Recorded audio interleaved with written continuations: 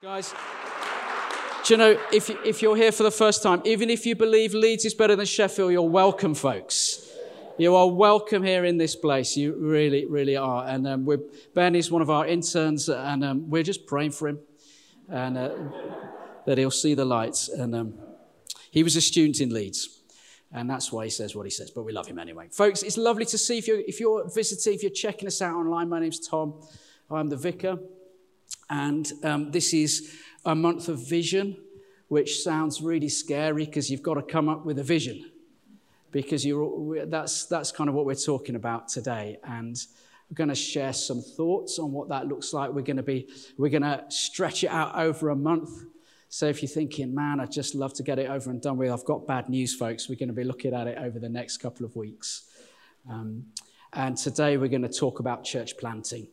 And then the next couple of weeks, we'll talk about our values and other bits and pieces that kind of, who are we going to become? And that's what we're going to journey through next couple of weeks.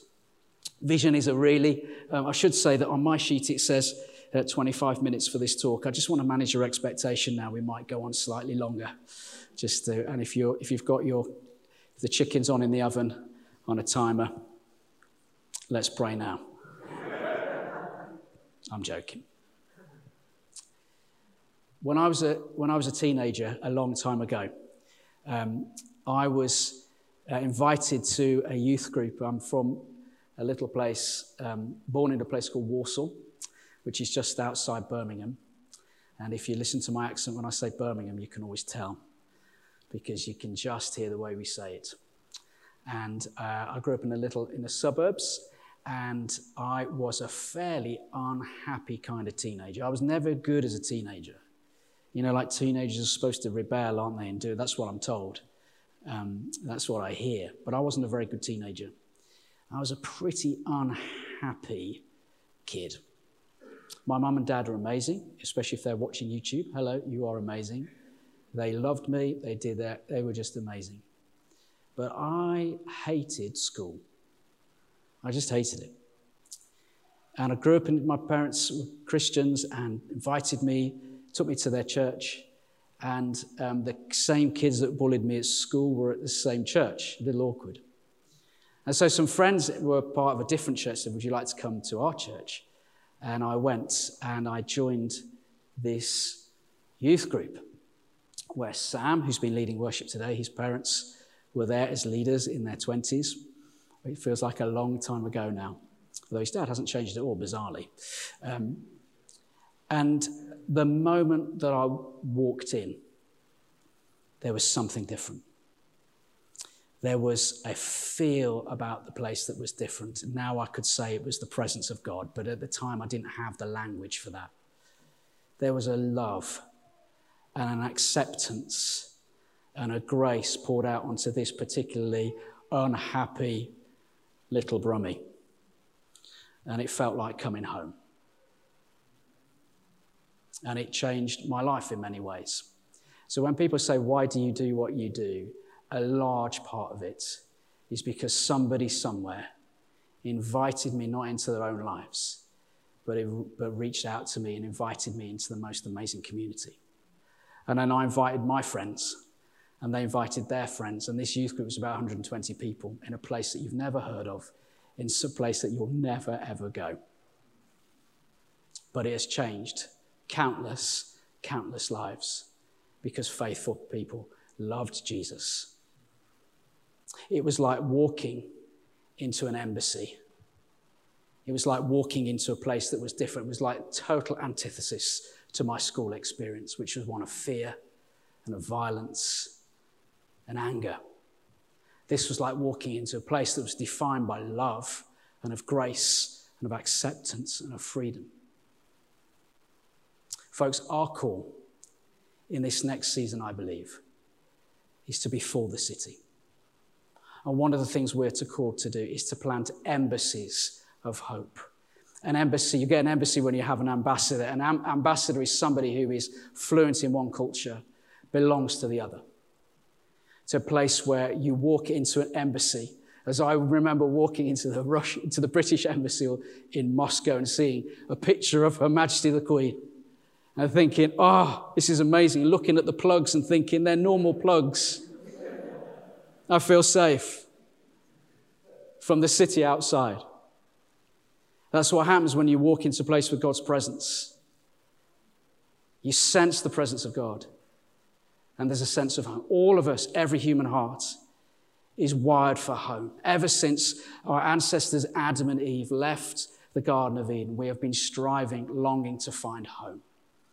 And many of us fill it with all kinds of different stuff. But there is that moment when you encounter people, maybe in a park, wherever, maybe at work or wherever, who begin to describe what that is like. You encounter the presence of God and the love of Jesus, and it feels like you're coming home. Folks, that is my story. And that in many ways forms our core, mine and Clarissa's and our families, for this season of our life as we lead this church. Our call as a church, I believe, in this next season as St. Thomas Crooks, also known as STC, is to embrace the fact that we are on the part of the hill, one of the hills in Sheffield that we're on, to be a church that is passionately for the city of Sheffield. We're going to pray for it. We're going to love it. And our call is to take what we have here and to plant it out and to share it in all different places around our city. And I'm going to talk a little bit about that in a moment. We're thinking, folks, today, we've been cruising through Nehemiah, and we're going to park our old friend Nehemiah because we've done him to death. And we'll revisit him again probably after Easter. We're going to go into a season of Lent, which is the kind of several weeks before Easter, and we're going to look at something different. But right now, in the next couple of weeks, we're going to track with a man called Gideon, who again, folks, is in the Old Testament. We will look at the New Testament as well, but I think all Scripture points to Jesus. That's what I'm thinking. And so we're going to track a little bit into the book of Judges. We're going to look at a man called Gideon. And there's just a few things there that I think that might help us think about the times that we're in. And I want to love to read that to us, share a thought. We're going to talk a little bit about church planting. And then we're going to set up a little bit over the next couple of weeks where I think we're going. So if you turn to Judges, I think they'll appear on the screen, and I'll read them out to us. Judges chapter 6, verse 1. The Israelites did evil in the eyes of the Lord, and for 7 years he gave them into the hands of the Midianites. Because the power of Midian was so oppressive, the Israelites prepared shelters for themselves in mountain clefts, caves, and strongholds. Whenever the Israelites planted their crops, the Midianites, the Amalekites, and other eastern peoples invaded the country. They camped on the land and ruined the crops all the way to Gaza and did not spare a living thing for Israel, neither sheep nor cattle nor donkeys. They came up with their livestock and tents like swarms of locusts. It was impossible to count them or their camels. They invaded the land to ravage it. Midian so impoverished the Israelites that they cried out to the Lord for help. When the Israelites cried out to the Lord because of Midian, he sent them a prophet who said, This is what the Lord, the God of Israel, says. I brought you out of Egypt, out of the land of slavery. I rescued you from the hand of the Egyptians, and I delivered you from the hand of all your oppressors. I drove them out before you, and I gave you their land. I said to you, I am the Lord your God. Do not worship the gods of the Amorites in whose land you live, but you have not listened to me. The angel of the Lord came and sat down under the oak in Ophrah that belonged to Joash the Abiezrite, where his son Gideon was threshing wheat in a winepress to keep it from the Midianites. When the angel of the Lord appeared to Gideon, he said, The Lord is with you, mighty warrior. Pardon me, my Lord, Gideon replied, but the Lord is with us. Why has all this happened to us? Where are all these wonders that our ancestors told us about when they said, Did not the Lord bring us up out of Egypt? But now the Lord has abandoned us and given us into the hand of Midian. The Lord turned to him and said, Go in the strength you have and save Israel out of Midian's hand.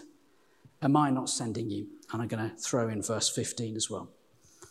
Pardon me, my Lord, Gideon replied, but how can I save Israel? My clan is the weakest in Manasseh, and I'm the least in my family. The Lord answered, I will be with you, and you will strike down all the Midianites, leaving none alive. We've talked on and off over the last couple of months with cluster leaders, and we've talked about this as a church on and off about the subject of calling. What are we called to do? And as we've talked about before, calling, often when we think about calling, we think that's essentially about what job am I going to do? But in Scripture, it inevitably is about who it is we are to become. We're made in the image of God. We understand that from Genesis chapter 1. The Hebrew word is salem, and in the Greek we understand that to be icons. Part of our calling is to represent God. Part of our calling is to rule and to reign, to take a lead, to be creative, to bring leadership, to heal, to bring all the kinds of things that reflect God's nature and God's character. As a church, as we enter this season of vision, we're not just going to talk about the things I think that we should do, although that's helpful.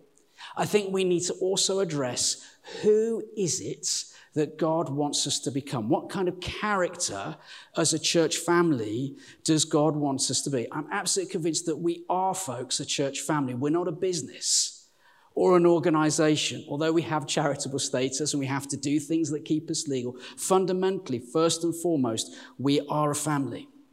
And as a family, we have transferred our allegiance from the things of the world to Jesus Christ and declare him as Lord. We have become adopted as his children, Paul tells us. We are citizens of another place, citizens of heaven, Paul tells us. We are children of God who cry out in our heart's cry with the Lord's Prayer, Abba, Father. We cry out to our God, who we call our Father. The people of God, by the time we get to the book of Judges, which is a period of history sandwiched between Joshua, who's taken the people into the promised land. Remember last year we looked at our good old friend Moses, and then a man called King Saul, and then a more famous man called King David, who has penned half of the Psalms. And there's a window of history called the period of the Judges. There were 12 judges, and Gideon was the 8th. And if you're thinking, who the heck cares about that? When I talk to my wife sometimes about theological things, she has a glazed look on her eye.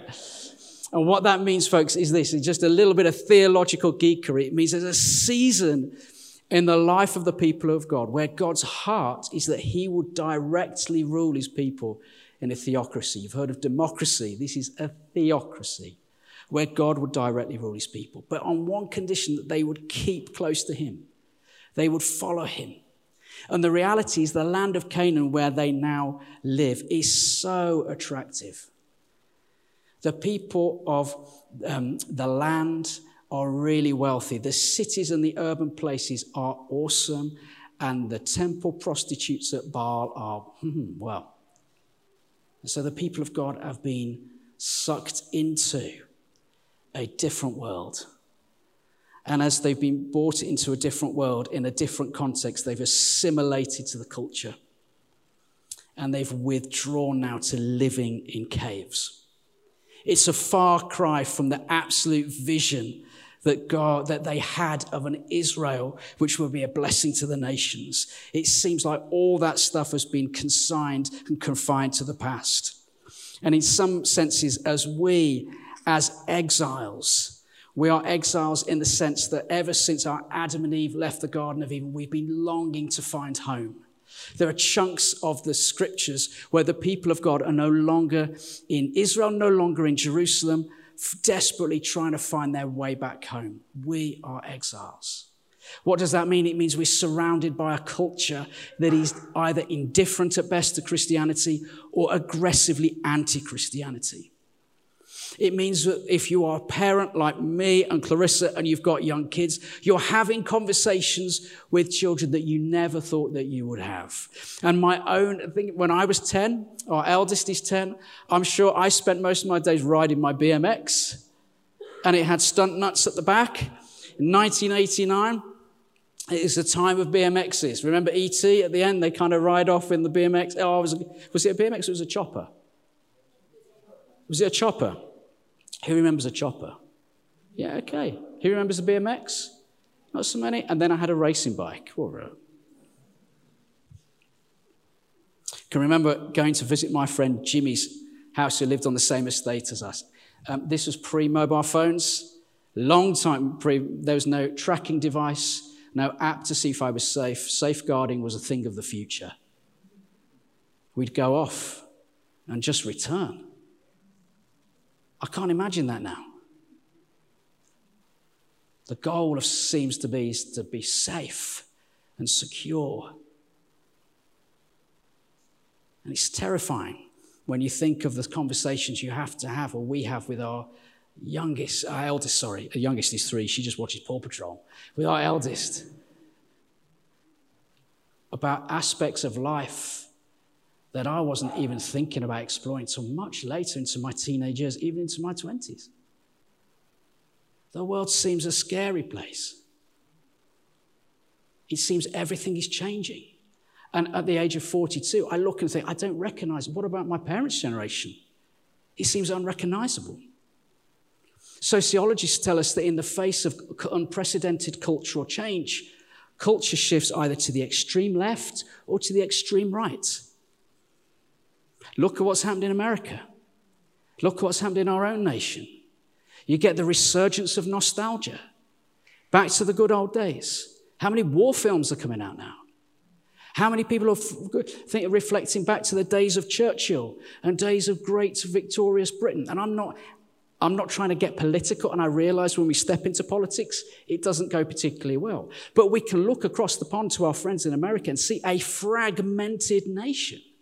And actually, we don't need to look so far at them. And we're not really in a position to throw stones, are we? Let's be brutally honest, folks. Look at our own situation. The extremities of the left and the right. And even in that, the pandemic, pro-vaccine, anti-vaccine, and even in the church is not immune. The level of aggression on social media between Christians who believe one thing and another thing. It's like, what is going on in this particular cultural moment? I tried to list in my mind this particular cultural moment. I tried to be clever, like a speaker called John Mark Gomer. And I just got depressed. When I just listed these kind of particular moments, I was thinking, man, what is going on here? But I know, if I'm honest, my own fear levels increase when I watch the news. Ukraine, Russia. That's not a good situation, folks. Or my own fear levels come when I think about our own kids navigating life with all the complexities that I didn't have. And it seems to me that when the people of God in Judges chapter 6, they are living in caves. And it seems to me that the church is on a back foot. It no longer enjoys its privilege that it's had for centuries and centuries and centuries of Christendom. Just a few weeks ago, somebody in our church, Andrew Barr, sent us, Clarissa and I, a photo of the original rectory for the original vicar of St. Thomas Crooks. It was like from Downton Abbey.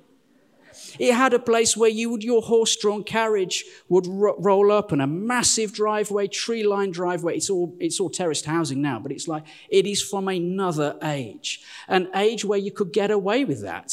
An age where the church was respected. An age where the church had something to say, part of society. I have a friend who is a vicar in the diocese from the Anglo-Catholic wing of the church. So he always wears his clerical shirt and a collar. And when he does, people shout out to him, he's a paedophile. Because that is the level of hatred and angst that's directed to the church. He's an amazing evangelist who loves Jesus. So he takes this as an opportunity to talk to them about God. But it shows that we're seen as homophobic, or we're seen as aggressive or anti. The church is on the back foot. Fearful to say what we really think.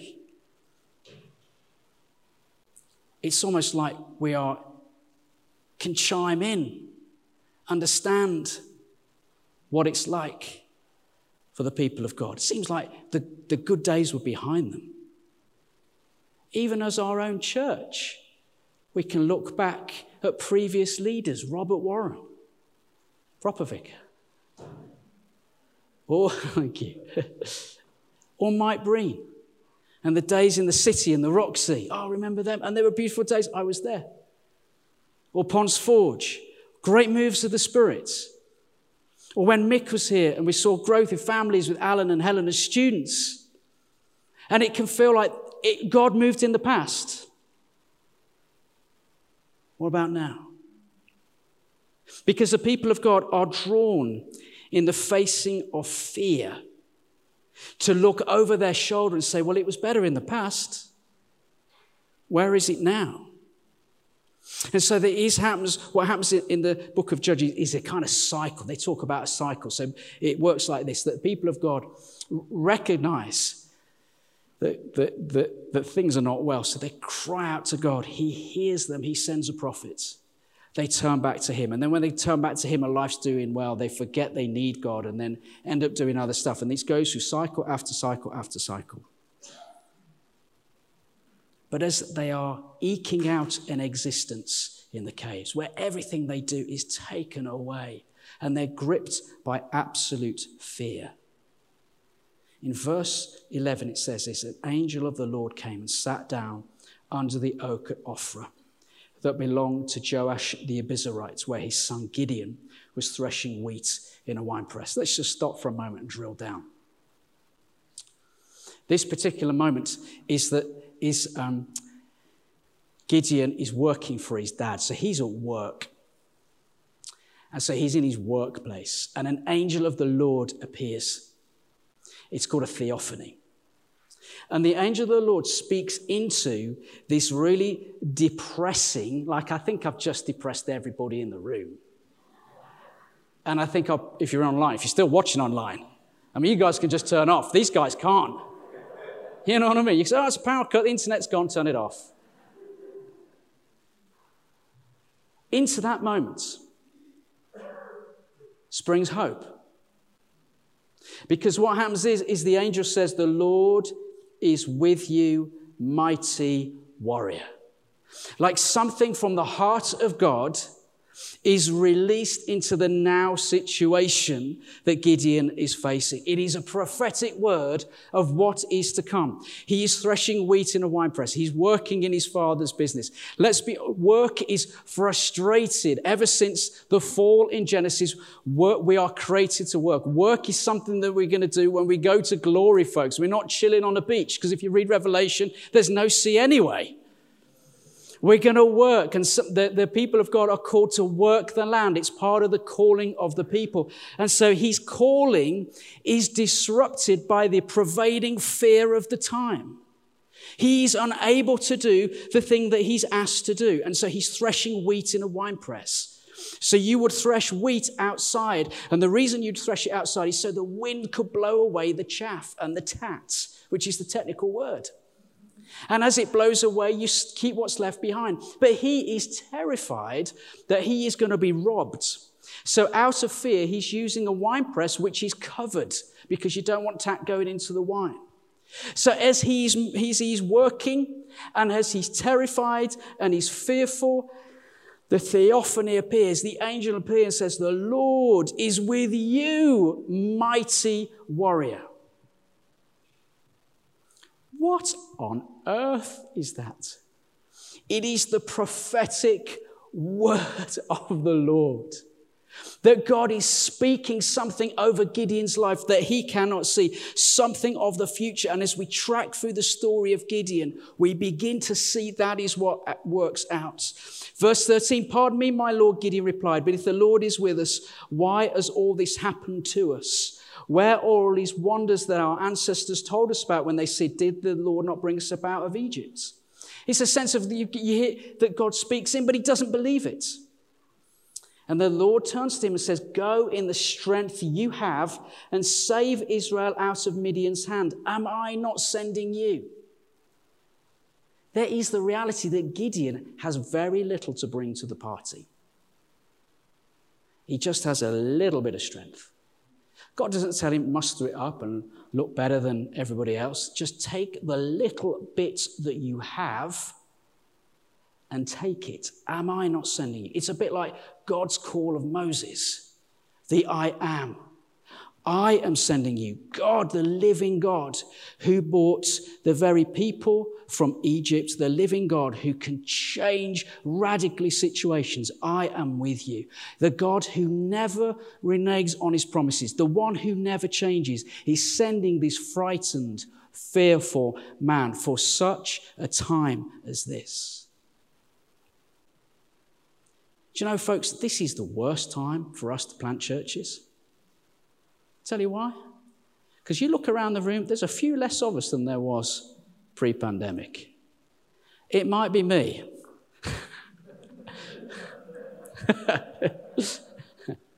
I choose to think it's down to the pandemic. There are folks, for some reason, haven't tracked with us through the pandemic. They've stopped coming. They got out of the habit of coming to church. And so they've stopped coming. It's a season as a church where we are going through some changes. As somebody kindly pointed out to me the other day, as I sent an email out in the week about Emily Stevenson, who will be moving on in a couple of weeks. Somebody said, it's a bit like number 10, the staff turnover at your place, which I found hugely encouraging. Then it's a season of change. There are cultural challenges. But yet it's the perfect time. Because I think God is asking us to do it. And it means we take what we have and we say, we're not going to rely anymore on our reputation. Do you know, we used to be well known, St. Thomas Crooks. Oh, that's the big church, isn't it? Do you know, that doesn't work well in the economy of faith. We can be drawn by a sense of nostalgia of what used to be. Or we can embrace the wisdom of G.K. Chesterton that said this, for things to stay the same, they have to change. Or we can embrace that the Lord is bringing opportunities for us to give away what we have, not hold on to it tightly. Not hold on to it tightly for a better day when the circumstances all work out, where we've got more people or the money's better. But that day is today. Because our culture is defined, I believe, by fear. All kinds of things happen. The pandemic has ravaged.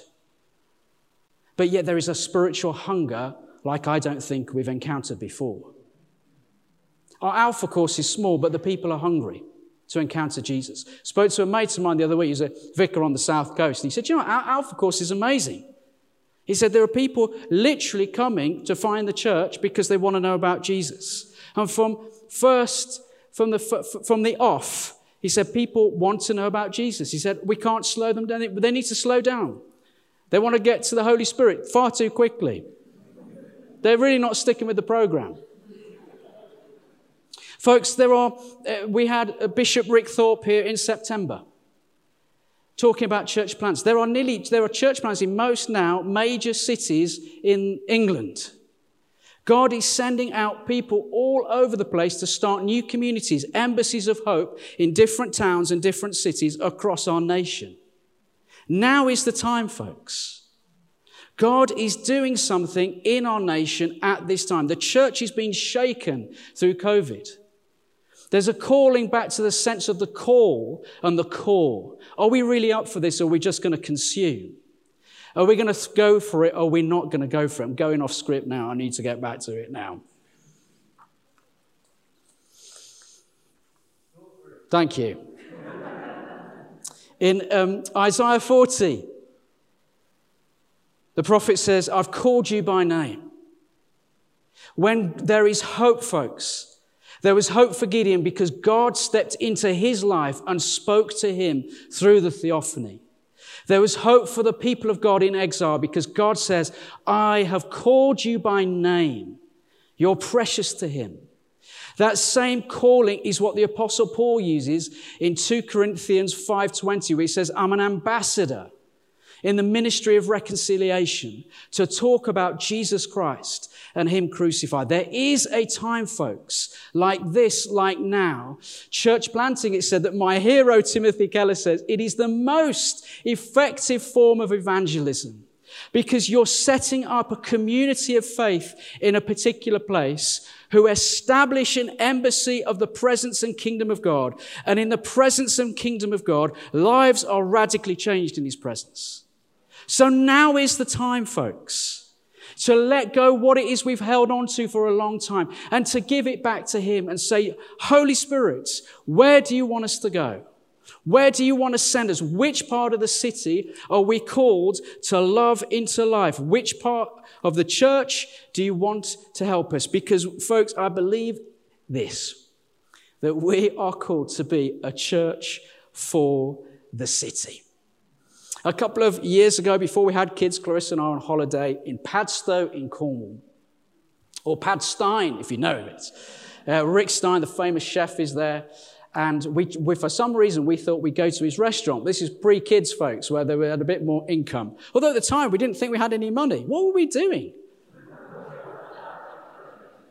Honestly, the kids burn through it. Literally, no, they don't literally, because that would be weird. But so for some reason, we decided to go to Rick Stein's restaurant. And for some reason, we thought we didn't need to book.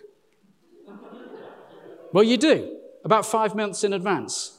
So we rocked up at his restaurant, and they're like, no, you can't come in. So, what do we do? So we wandered around, and we found another restaurant. And embarrassingly, couldn't open the door, and I was there. Anyway, it was unlocked all the time, but it was awkward. And so we sat down, and we're in a restaurant, lovely restaurant, and then discovered that the chef had worked for Rick Stein. Amazing food. And I had a moment. I think it was the Holy Spirit. I don't know, but I think it was, because I thought, isn't this amazing that this town, this tiny little place, not even a town, tiny little place, has got those most amazing restaurants all around it. And most of them been trained by Rick Stein. And wouldn't it be amazing I mean, even then, was it 12 years ago? 12 years ago, 11 years ago. At the time thinking, wouldn't it be amazing to plant churches from here? Not franchises, folks. But churches where we send teams and the leaders go and they do what they're called to do, and we bless and we support and we resource and we pray, but they go off and do it. Folks, we're into a new season where we're going to speak well of the diocese. And if you're not sure what a diocese is, diocese is a load of Anglican churches in a particular area. We are half Anglican, half Baptist. This half's Baptist, that's half Anglican. And we're part of them. But folks, we need to speak well of them. We need to honour them and love them. Because I think that's what the scriptures call us to do.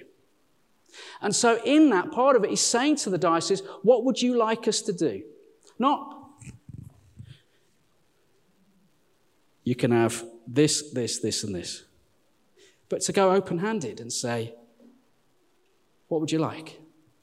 And let's be brutally honest, over the last few years, we've had a tricky relationship with the diocese. By the last 20 years. Not always our side, but it's in the words of Tony Blair, a new day has dawned, has it not? Both in terms of here, but also there. There's a desire to repair broken bridges. There's a desire to build relationship. There's a desire to learn. And you know, we've been given a lot, so the emphasis on us is to walk in humility. When you walk into a meeting and say, we're a really big church, you need to listen to us, generally people go, no. So we need to be humble and open and teachable. And with the Yorkshire Baptists, we've kind of been indifferent to them, but they're amazing. As Alan will testify, they just love relationship and they love having conversations and they love meetings and hanging out and warm hugs like Olaf in Frozen. That's a joke about the warm hugs. They're lovely people. So folks, in 2022, we're going to plant a church in Fir Vale.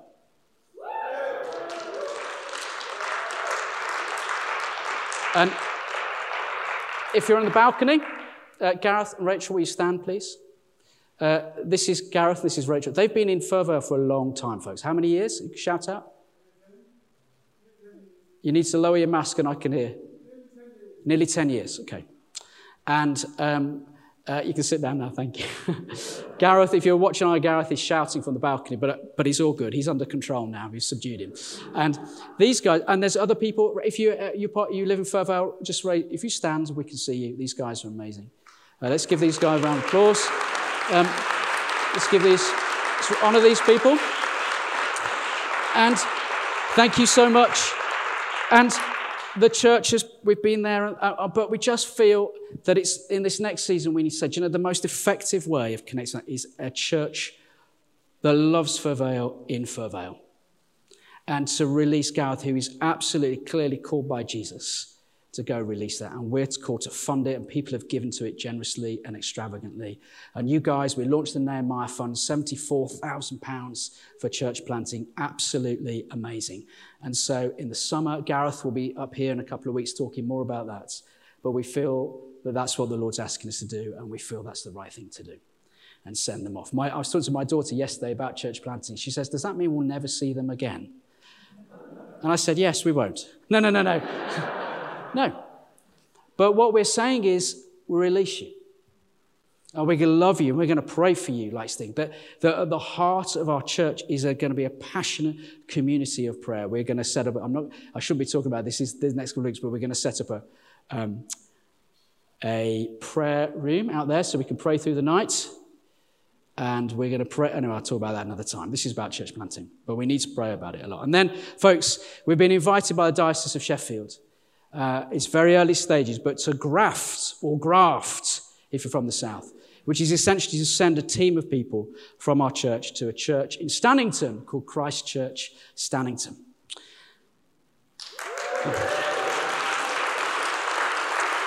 And it's very early days. Let me be super clear.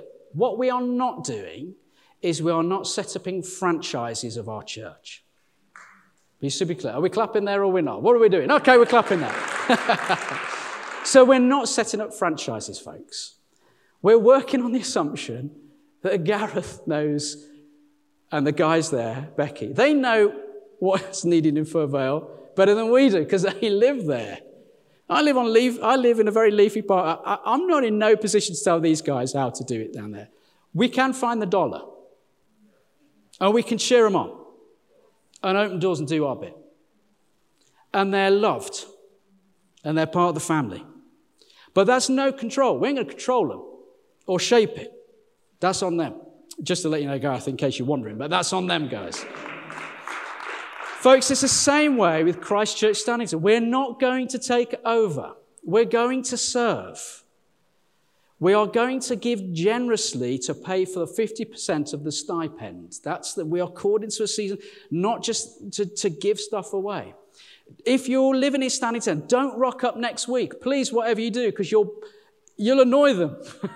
We're in a process and we need to do it well. And I know there are people in the room who are really excited about being part of that. And we will commission you and send you, and we're going to talk about what it's like to serve in a place there. It is going to be different. There'll be some frustrations, but there are still some more negotiations to do.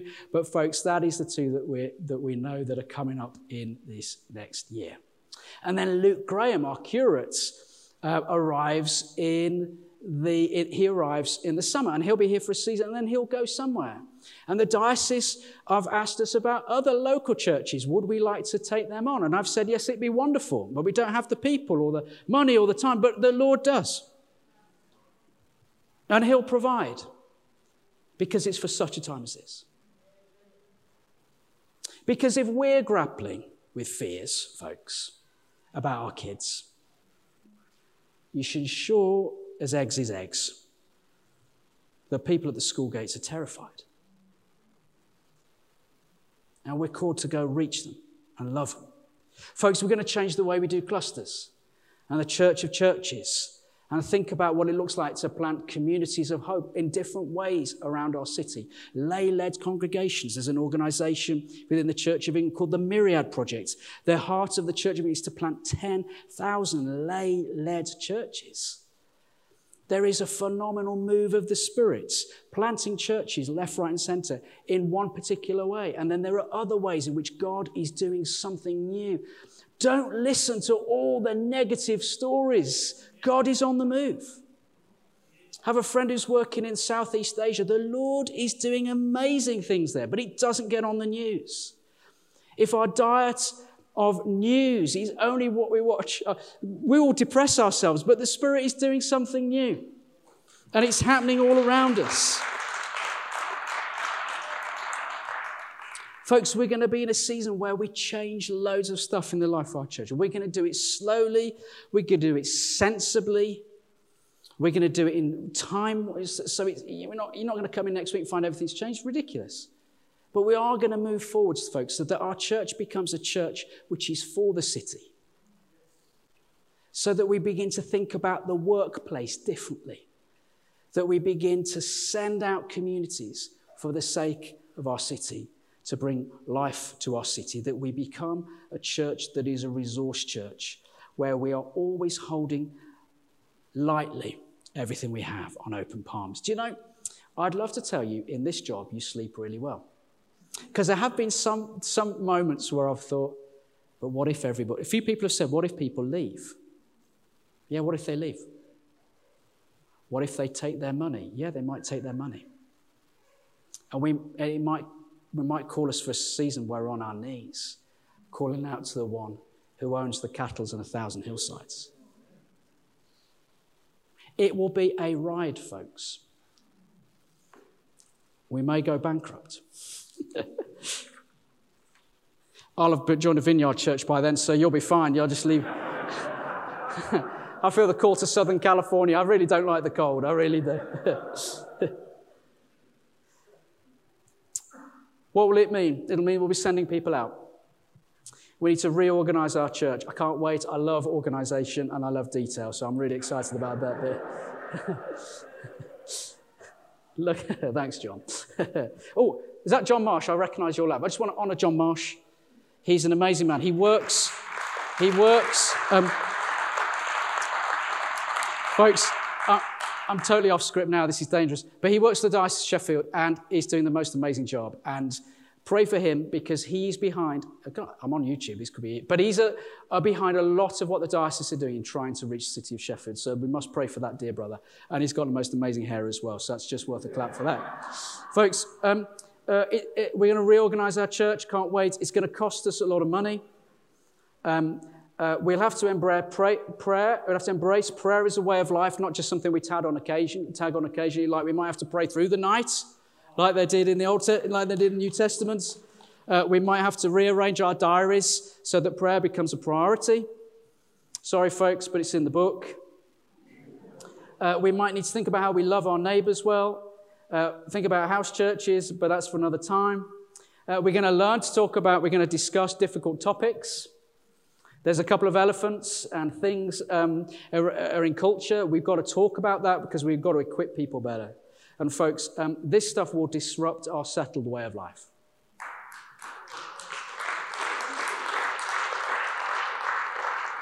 I don't know why you're clapping, because in a few months you might not be. But anyway, there you go. Folks, it became clear to me pre-pandemic that we really sat in the same seats. And I began to notice that we left our keys, our iPhones on the floor. Folks, that's the sign of a comfortable church. If you leave your car keys on the floor, we're comfortable. Folks, what we're about to step into is uncomfortable because we're going to say goodbye to people that we've sat next to for 20 years, maybe less. As they step into, it'll be a loss. Sandy Miller, the former vicar of HTB, who I love dearly, used to say every time we plant a church, it's joy, but it's sorrow at the same time because we're saying goodbye to people. And for these plants to work, when we release you and send you, we release you and we send you. Because if people start to dribble back, because the kids' work's not as good where they are, the graphs won't work or the plants won't work. So when we're sending people, we're sending people. But you go with our love and our blessing and we'll pray like stink. Folks, why are we doing all this? Because in Jeremiah 29, the prophet says to the people of God who are desperately there in Babylon, they don't want to be there. They really don't want to be there. They don't like Babylon. It's an offense to them. It's the antithesis of the way of life of Jerusalem. And somebody's told them, we're only going to be there for 2 years, so just hold on. And then Jeremiah says, no, you'll be there for 70 years. So he says, pray for the city that you found yourself in. Pray for its peace. Work for its prosperity. Love it deeply. Not worship it. We worship him. But we work for the city so that it might prosper. And if it prospers, we prosper. And we do that because a theologian called Augustine of Hippo talks about a city within a city. We live in this city, but we belong to the city that is to come. And in that city that is to come, there is no more COVID. There is no more cancer. There is no more racism. There is no more damage to the environment. And so we work for that kingdom which is to come, for the renewal of all things in this city for such a time as this. It will be an amazing ride. It will be terrifying. When we look back when we're older, we'll think, Lord, we did what you asked us to do. And the rest, folks, is up to him. Let's stand together.